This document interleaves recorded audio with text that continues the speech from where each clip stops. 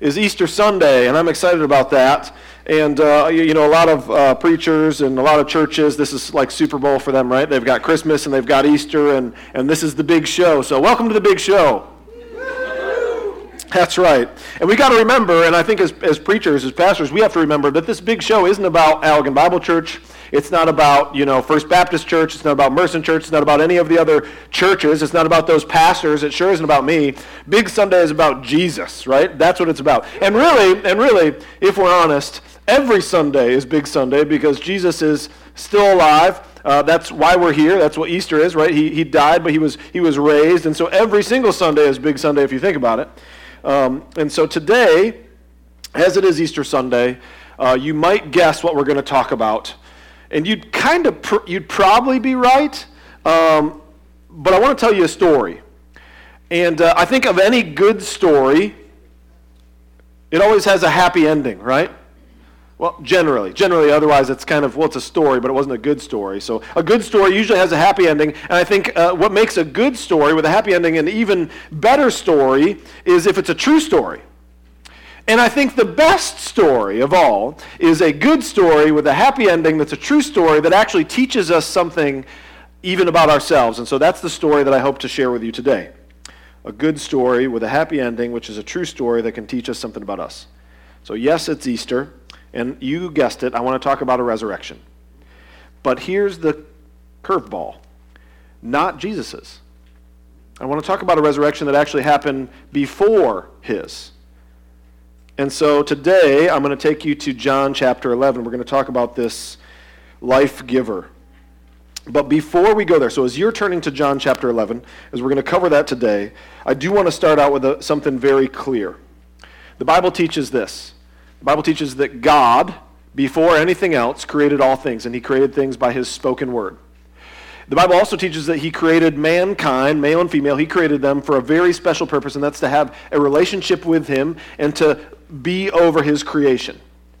Scripture tells us that in the garden, you maybe know the story, but he tells us that in the garden he gave us one rule, and that's not to eat from the tree of the knowledge of good and evil, and we chose to do that. Adam and Eve chose to do that, and so because of that, sin nature from Adam and Eve through us has permeated all of human history, and so every single person you've ever met, every single person you will ever meet, yes, even yourself included, we are all sinners. The Bible is very clear about that. I am a sinner, you are a sinner, and that is a big problem because God is perfect and holy and righteous. He cannot have anything to do with sin, and so we saw that in the garden where he cast Adam and Eve out of the garden. He said, you can't be with me.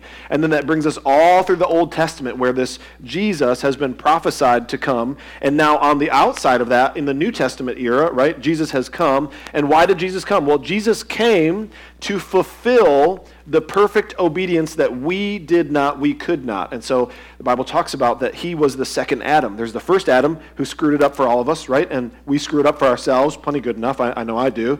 But Jesus came to take our punishment because sin deserves punishment. So the Bible says that Jesus came to take our sin, take our punishment on the cross, and that the punishment of that sin is death. And so he was, for a time, not only did he die, but he was separated from his unity with God because of our sin. And then the Bible says 3 days later he was resurrected from the dead. And what that is a proof of is that his sacrifice was sufficient. So if you think about a courtroom, and all of us were standing before God, and we were before God, and he said, hey, you're guilty of this crime, and this crime, and somebody else came in and said, hey, yes, they're guilty of that crime, but I want to take their sentence on their behalf. And he did that, and then we could go free, and our documents would be expunged. We would no longer be guilty. Somebody else would take the punishment for us. And you might be here this morning saying, well, that doesn't sound fair. Well, you're right. It's not fair. What's fair is that we would have had to suffer for our own sins, but because God so loved the world, he sent his only begotten Son, that whoever should believe in him will not perish but have everlasting life. And what I've just told you is what referred to in Scripture as the gospel, because that is good news. The good news is you were guilty and you were going to go to hell, but Jesus took the place for you. And if you put your hope and your trust in that, in his life, in his death, in his resurrection, in his righteousness to be given to you, the Bible says that you will be saved. Now that's the gospel, and I had to make sure we talk about that. If you hear nothing else, because I understand you're thinking about grandma's casserole, you're thinking about the kids down in junior church, you're wondering how long this long-winded windbag is going to go. So if you hear nothing else for the rest of today, you need to hear that that is the gospel. And the way that you receive that is very simple. The way that you receive that is you acknowledge that he is God, that he died for you in your place, that you deserved that punishment, but he took it. And you just simply receive it like a gift. You put your hope and your trust and your faith in that. And the Bible says you will be saved. Are you ready for the real message? Or the message that I have? That's the real message. And this is the subplot of that, okay? Are we ready for that? Let's pray before we get into John 11:1 through 44. Lord, we are about to hear a story, which is a true story about you. Who you are, what you've done. You have told us that you are the Lord and the giver of life. And that's what we need. We praise you because you are the creator and sustainer of all things. Father, we confess that we are dead in our sins. Jesus, we need your life. We need your death, and we most definitely need your resurrection. Spirit, we need your renewal and your abiding presence. Thank you, Father, for sending your Son. Thank you, Jesus, for taking our place and our punishment upon yourself, and for offering us your righteousness in return. Thank you, Jesus, for sending your Spirit to dwell within us and give us new life. Lord, as we gather before you today, speak to us, we pray. Teach us, encourage us.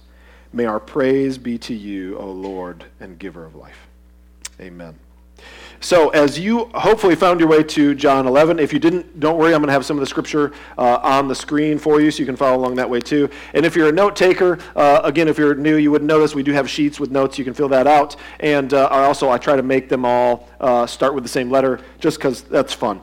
Towards the end, you'll see I ran out of ideas. So if you happen to like alliteration too, then maybe you can tell me afterwards, you can tell me what I should have written instead. That's fine. I'm open to your correction. So the first thing I want to share with you about this section of Scripture is we have a problem. And the fact of the matter is you have a problem too. And in this section, here's what the problem says at John 11:1. Now a certain man was ill, Lazarus of Bethany, the village of Mary and her sister Martha. So what's the problem? Should be pretty obvious, right? There's a certain man who was sick. And so we have people introduced in the story. These are going to be the main characters of today's story. You've got Mary and Martha and Lazarus, right? Lazarus is the one who's sick. You've got Jesus, kind of implied in the text, or at least you'll know that in the first little bit here. And then you have the disciples too, which you're going to see as we read through this. So the problem is there is a sick man in Bethany who's the brother of Mary and Martha, okay? And then we have the plea that they give, which is part of this problem. And it's kind of implied here too, but they're coming to Jesus and they're saying, come heal him. That's why this is recorded. So Jesus was somewhere else, the scripture tells us, and these sent like a servant or a messenger to Jesus, and they told him about this for the purpose of saying, Jesus, we need you to come, and we need you to heal this person because he's sick, okay? And then Jesus is going to tell them what the purpose of this whole thing was. The purpose, Jesus heard of it. He said, this illness does not lead to death. It is for the glory of God. That's the reason for the problem, so that the Son of God may be glorified through it. And then Scripture tells us also, Scripture tells us that this is for the glory of God. Now, let's apply this first section, the problem, to us personally, right? Because that's the first setting here. We've got a problem. We've got a sick guy. Jesus, come heal him. Jesus said, this is for the God's glory. Let me ask you a question. If your marriage is on the rocks, is that for God's glory? Now, these are rhetorical questions. I don't want to put anybody on the spot this morning. If your marriage is on the rocks, is that for God's glory? If your children are walking as prodigals, is that for God's glory? If you have been diagnosed with a deadly illness, is that for God's glory? If you find your finances sometimes insufficient, is that for God's glory? So I guess what I'm saying this morning is, if you are lost or hurting or broken, is that for God's glory? Because that's the problem. We're not that different from Mary and Martha and Lazarus. We tend to sometimes think of people in the Bible in a couple different ways. We either tend to read stories in the Bible and we think about those people, man, what an idiot, what a jerk, I would never do that. Or we tend to think of people in the Bible as, oh my gosh, what a saint, I could never be like that. All of these are real people with real hearts just like ours. And so I want you to think about this for a minute. This is the same kind of problem that you might be having this morning. And you're sending up things to Jesus and you're saying, we need you to heal this. And Jesus' response is, this isn't going to end in death, and it's actually going to be for the glory of God. And he says, so that the Son of God might actually be glorified through it. So we need to see the problem here as one that we can relate to. In verse 3 of this same chapter, these sisters sent him saying, Lord, he whom you love is ill. Don't let that be lost on you either. You see, sometimes when we're in these problems, we tend to think that he doesn't love us. But that's not the case. Just because we have a problem doesn't mean his love has lost any of its power or its affection or its purpose in our lives. John 14:18 says, I will not leave you as orphans, I will come to you. So firstly, what we see here in the text is a problem. There is a sick man in Bethany, and now Jesus says, now here's the interesting thing. I'm going to pose a question to you, and I'm just going to let it be there. Jesus said this illness does not lead to death. Was he wrong, or was he lying, or do we just need to understand better? I think you might know where I stand. Here's the pause. Because we don't expect this, really, or at least we don't like this, maybe, if we're honest. So the first one was the problem. The second point here, if you're filling out notes, is here's the pause, and we see that in 11:5 through 6. Now, Jesus loved Martha. Again, there it is, right? The one who you love is ill. Jesus, come heal him. And then it says here in 5 through 6, and I want you to understand, and here's a big theme. You may pick up on this, but I'm going to just give it to you for free. All throughout this, we're going to see time and time again Jesus' love for these folks, okay? Now, Jesus loved Martha and her sister and Lazarus, so all of them. So when he heard that Lazarus was ill, he stayed 2 days longer in the place where he was. Can you believe that? This is not how I would write the story. And this is not what I would do.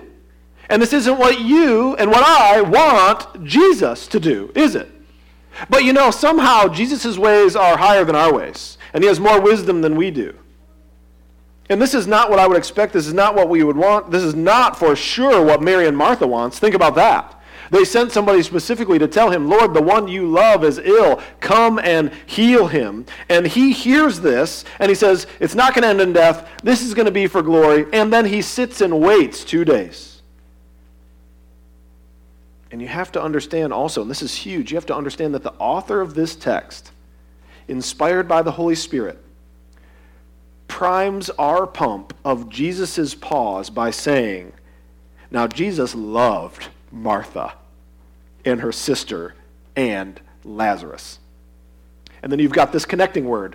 So because he loved them, when he heard that he was ill, he just sat there for another 2 days. And we're like, what? But we have to understand that our plan isn't always God's plan. And so you have this pause, but Jesus has a plan. And he kind of showed something about that, but his plan was always to go. He says, then after he had said this to the disciples, let us go to Judea again. The disciples said to him, Rabbi, the Jews who are just now seeking to stone you, and are you going there again? And so Jesus' plan was that he was going to go. So don't misunderstand Jesus' pause for his lack of activity, for his lack of action, okay? And again, if we think of our own problems, sometimes we think, okay, well, just because it's not being fixed right now, is he ever going to do anything? And so it's important that we go through texts like this. After he said to his disciples, let us go, he was always his plan to go. He was just waiting 2 days. And I want you to also see here that Jesus knew. And by the way, that's why we're talking about this Easter. I don't know how well you know Bible history or the timelines of all these things, but the timeline of all this goes like this. Spoiler alert, Lazarus, this illness does not end in death for Lazarus. Jesus was right, go figure. But then what happens then is after this, then he's on his way. He has the feast with the apostles in the upper room. He's betrayed by Judas, and then it's the Palm Sunday thing where he's entering in, and they're seeking to kill Jesus partially because of the miracle that we're going to witness in the text today. And then that leads him to his crucifixion. And so I want for you to see something else here. I want for you to see that Jesus' plan is always to go and to help. And here's the big thing. Jesus' plan is to go and to help even at the detriment of himself. Do you see that in the text here? They tell him, look, these people want to stone you. They're seeking to kill you. And are you going to go there again? And Jesus is like, yeah. Because I love Lazarus. So, yes. That's what Easter is about.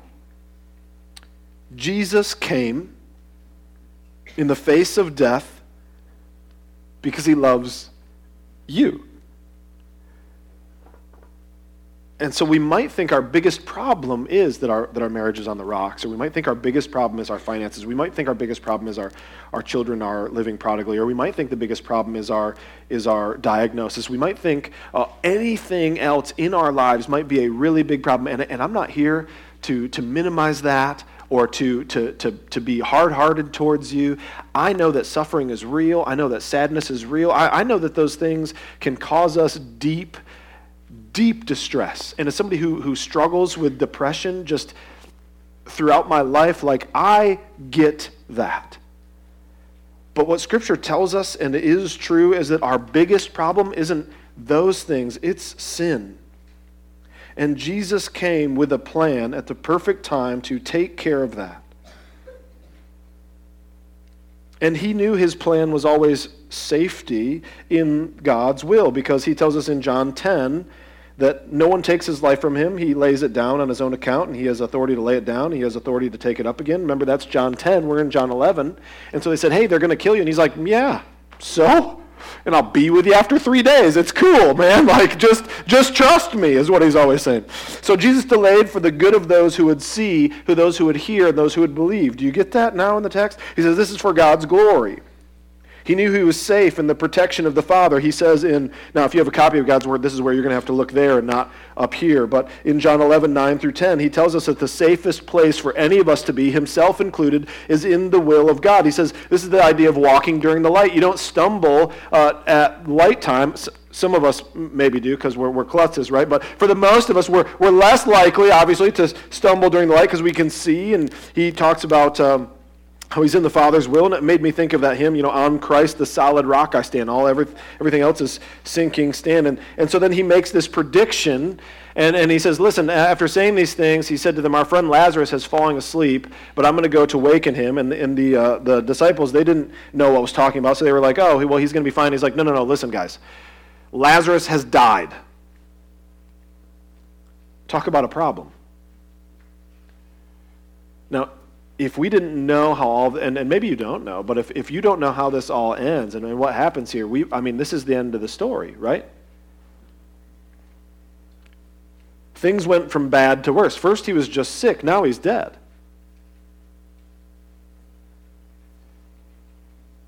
And then Jesus tells us a little bit about his power in this next verse. He says, and for your sake, now he's talking to the disciples, but also this is recorded for us. But for your sake, I'm glad that I was not there. Are you kidding? So that you may believe. But let us go to him. So Jesus was undeterred by the threats, undeterred by Lazarus' death. He's still going, and in fact, not only is he going, he is glad for the opportunity to act.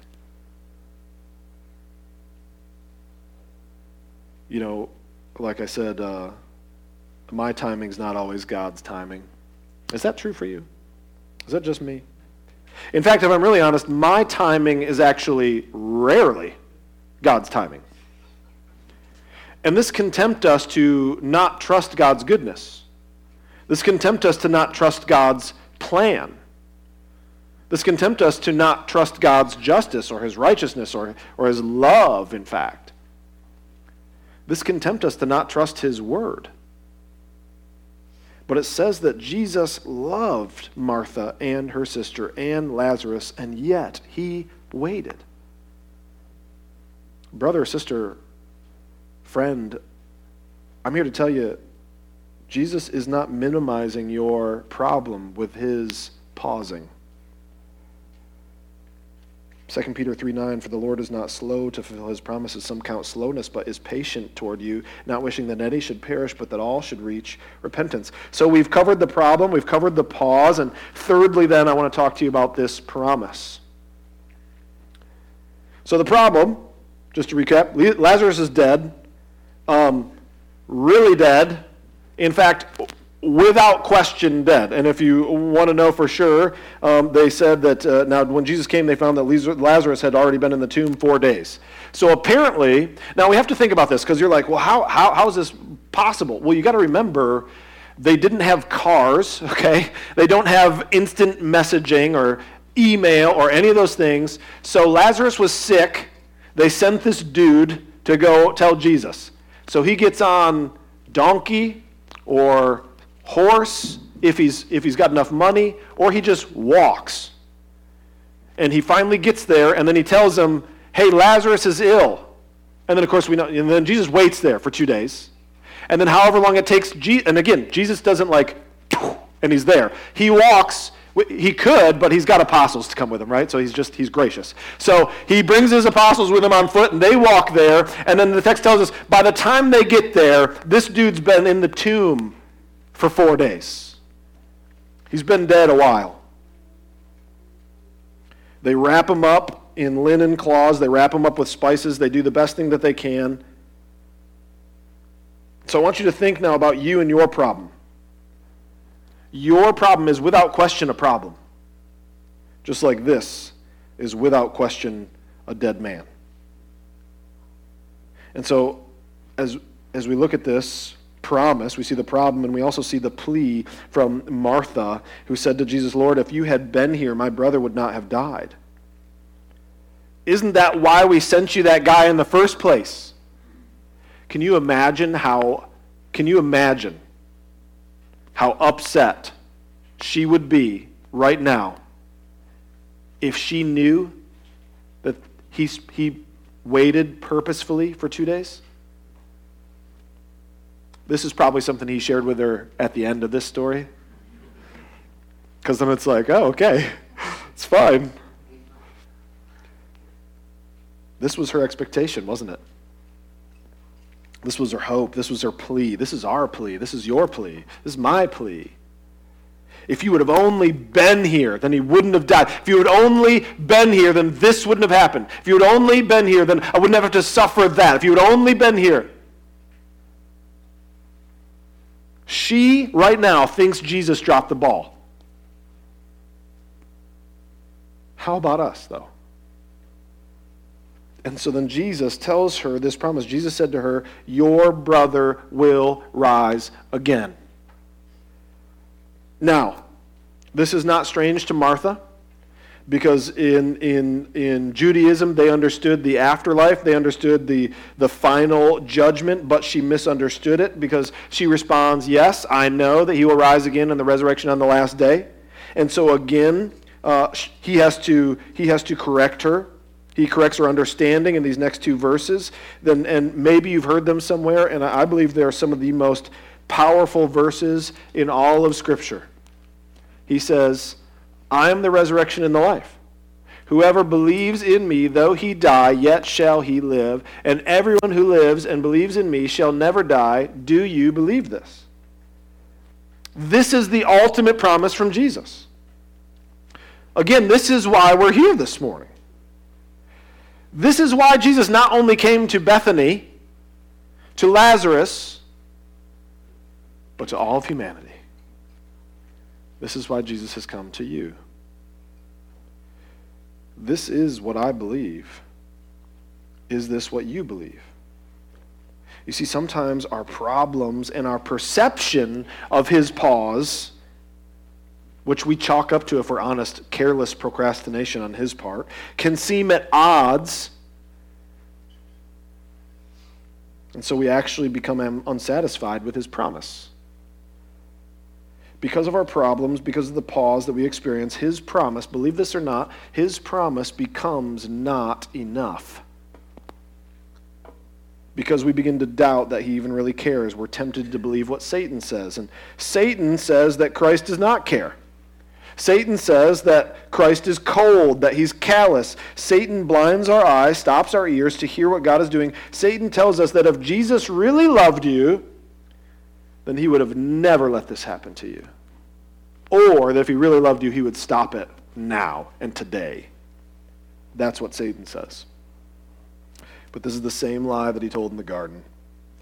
It's the same one he told to Adam and Eve, which in essence, the lie that he told to Adam and Eve is, God's keeping this from you. He's giving you all this other stuff, and why is he keeping this from you? God must not like you, and that's why he's keeping this one tree from you. So we see the problem, we see the pause, we see the promise. Fourthly, then, we need to understand the person, because that's who Satan's lying to us about. This is who we're here to talk about, is Jesus, right? This is what the show is all about. And so we need to understand this person. And the first thing about this person is other people's profession of who he is. We see Martha's in John 11:27. She said to him, "Yes, Lord, I believe that you are the Christ, the Son of God, who is coming into the world." She professes that he is the Messiah, with her mouth at least. She professes that he is the Son of God, with her mouth at least. She professes that the Scripture has prophesied about him coming. Mary also has a similar profession. When Mary came to where Jesus was and saw him, she fell at his feet, saying to him, "Lord, if you had been here, my brother would have not died." Are you noticing a theme with these believers? Mary professes his authority, and we see that because when she comes, she falls at his feet in a worshipful fashion. Mary professes his wisdom.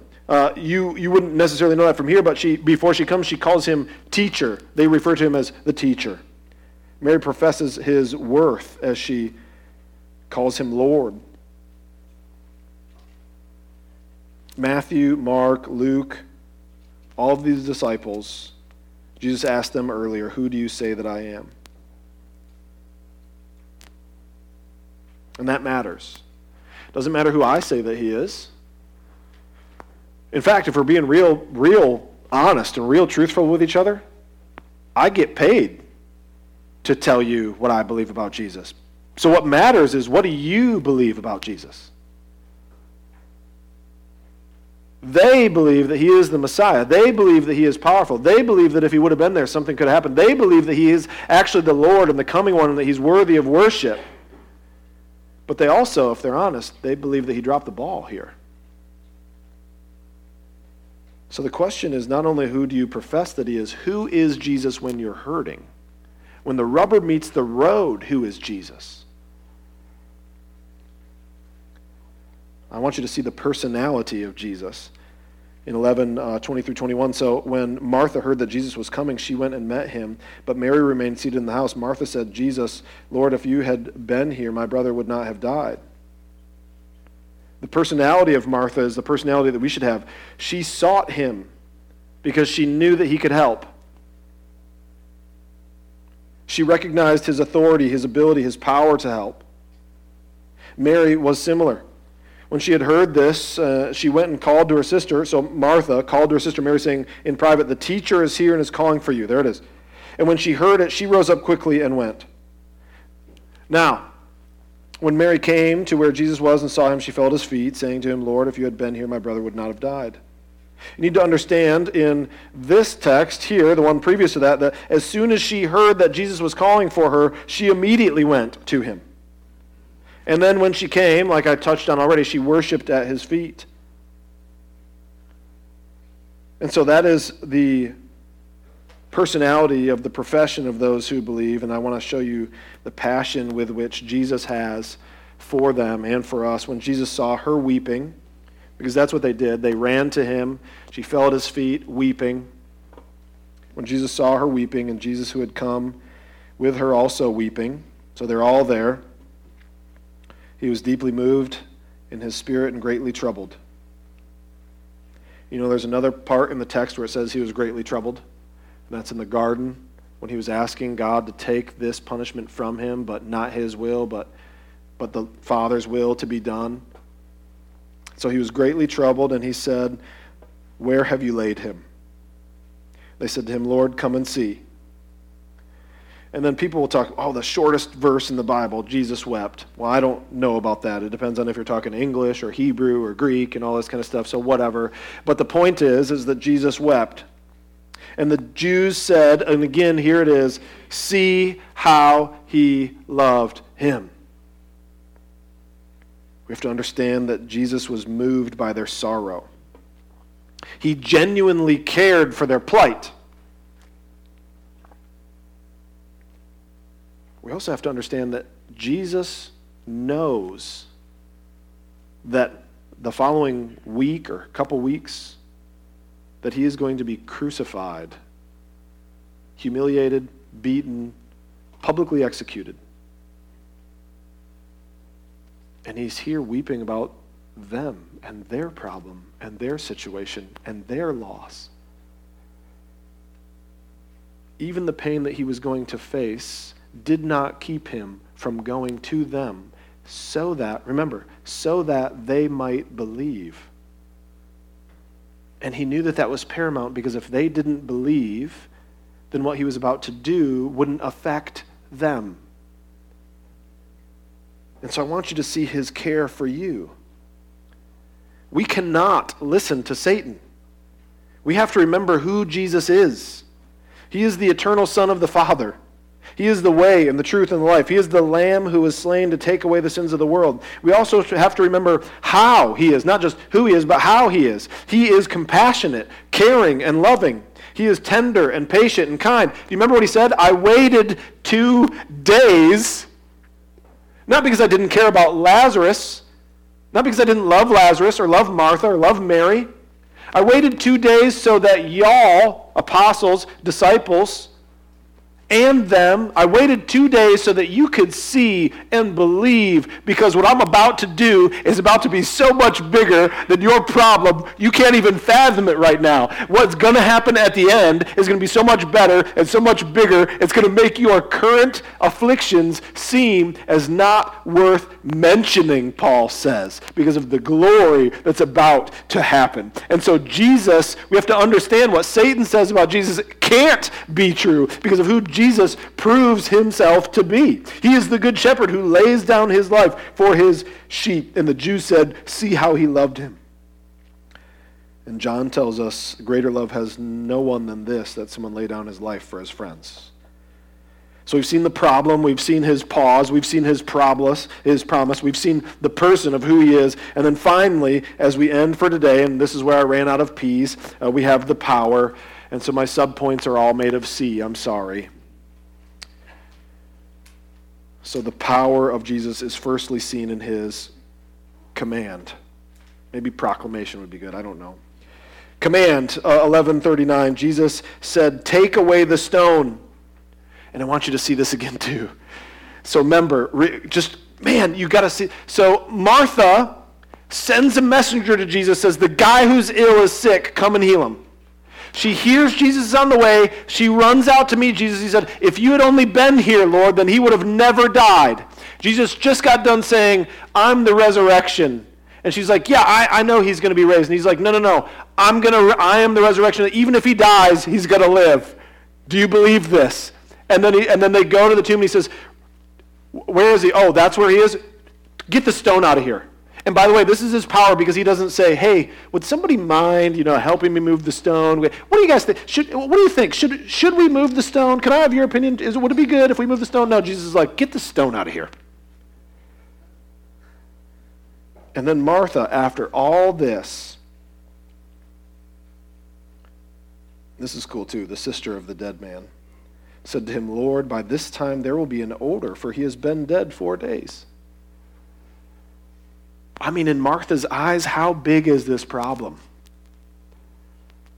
This problem is huge. This problem is so big, it is offensive to other people. That's how big this problem is in Martha's eyes. This problem is so big to Martha, she is not even able to comprehend what Jesus just told her about it. And she's too afraid of the effects to do what Jesus commands.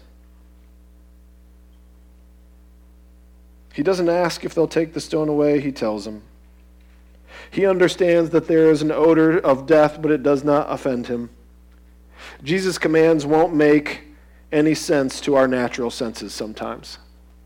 Sometimes Jesus will just ask you to do something, and you'll say in your heart, that sounds weird, or I don't want to do that. That sounds uncomfortable. What do you mean I've got to do this? And all we need to do is roll that stone away and allow Jesus to act. And so the second thing that we see here is Jesus' call. 11:40, Jesus said to her, "Did I not tell you that if you believed, you would see the glory of God?"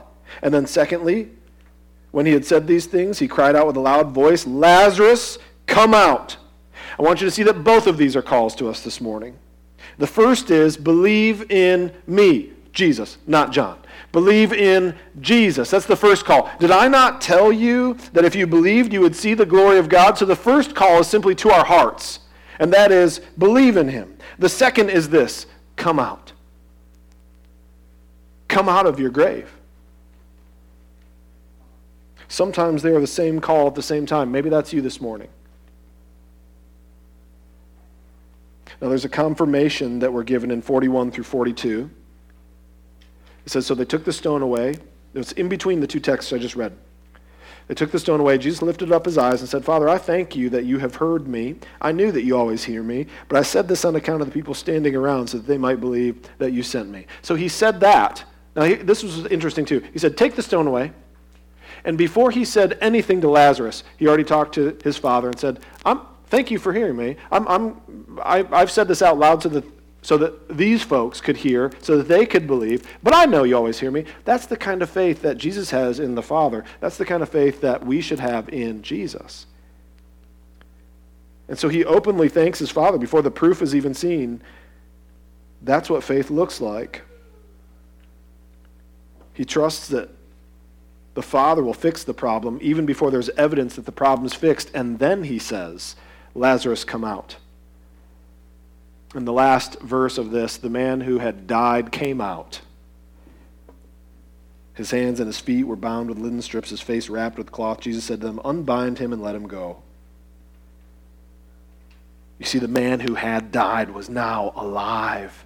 The man who was called out came out. The man who was bound up in death is now freed to life. Jesus brings life and freedom, even at the cost of his own life.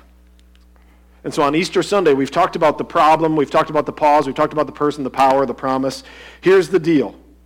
This is what Easter is all about. All of these things. I hope that's why you're here. I started this by telling you the good news. The good news just means gospel, a good message of what? Of our salvation, because the problem we have, listen, my heart goes out to you. I don't have a perfect life, so I'm not up here with cookie-cutter, rose-colored glasses telling you, like, just get over it. What I'm here saying is I understand that there are marriages, there's children, there's finances, there's sickness, there's sorrow, there's disease. Like, I have a newscast too, okay? And I have my own life and I have my own struggles. I'm not here to tell you that your problems aren't big. What I'm here to tell you and remind myself of, this is by the way, this is me talking to myself and you guys are just here in the same room. Here's the main problem, our sin. And we need a Savior. The main problem is that I am dead in my trespasses. And God says the wages of sin is death. And sometimes we feel like Jesus is letting us flounder. Sometimes we feel like his pause is going on way too long, or we're even tempted to say, he must not even be listening, and that's why we're waiting so long.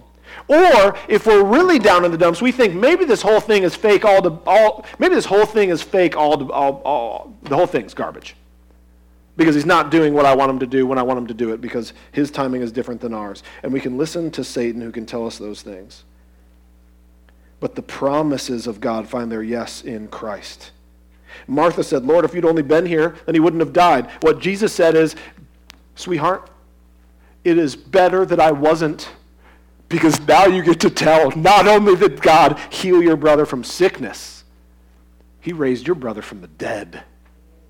And so after this is why the multitudes follow him on the way into Palm Sunday. This is what they're talking about. They're talking about this dude was dead 4 days and he brought him back.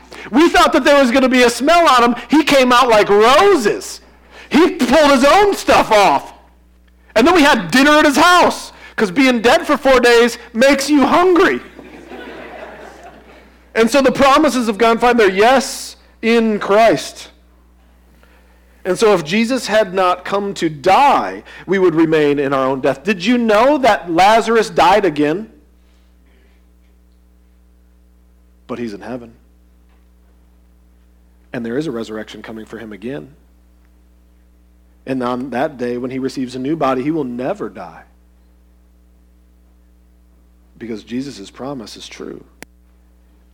And so he's calling us today, just as he called Lazarus then. He's calling us, he's saying, come out of your grave. Come out of your sin. Unwrap those bonds upon you. Put that old stinky grave clothes down and live a new life to me. Because Jesus is the giver of life. In fact, he tells us, I am the resurrection and the life. Whoever believes in me, though he die, yet he shall live. And everyone who lives and believes in me shall never die. And he ends that with, do you believe this? His promise comes from a position of power. So, I want to end with this. If you're here this Sunday, or if you're watching online, and you have never received this powerful, personal promise, then today is your day. Because you're not waiting on Jesus. Jesus is waiting on you. And he calls you to no longer pause, no longer procrastinate. He says, I've already went to the cross. I've already taken your sin and your shame and your guilt. I've already raised from the dead. I already have your end written beforehand. And here today he's saying, come out of the grave. And so for you, friend, pause no longer. If you have received this promise, then praise the Lord, for this is what Easter is all about. The promise of life everlasting from a God who loves you. Let's pray. Gracious God and Father, some of us are here today are facing problems, and they seem so large, like stones that we can't roll away. We feel as if we are bound in the dark, all alone. We need you, Jesus. We need the life you give. We need the freedom that you purchased, the power that you possess. Help us to never lose sight of who you are and what you've done and what you offer, for you are the life giver. We thank you, Jesus, that you have called us out of that grave into your marvelous light. It's in your name we pray. Amen.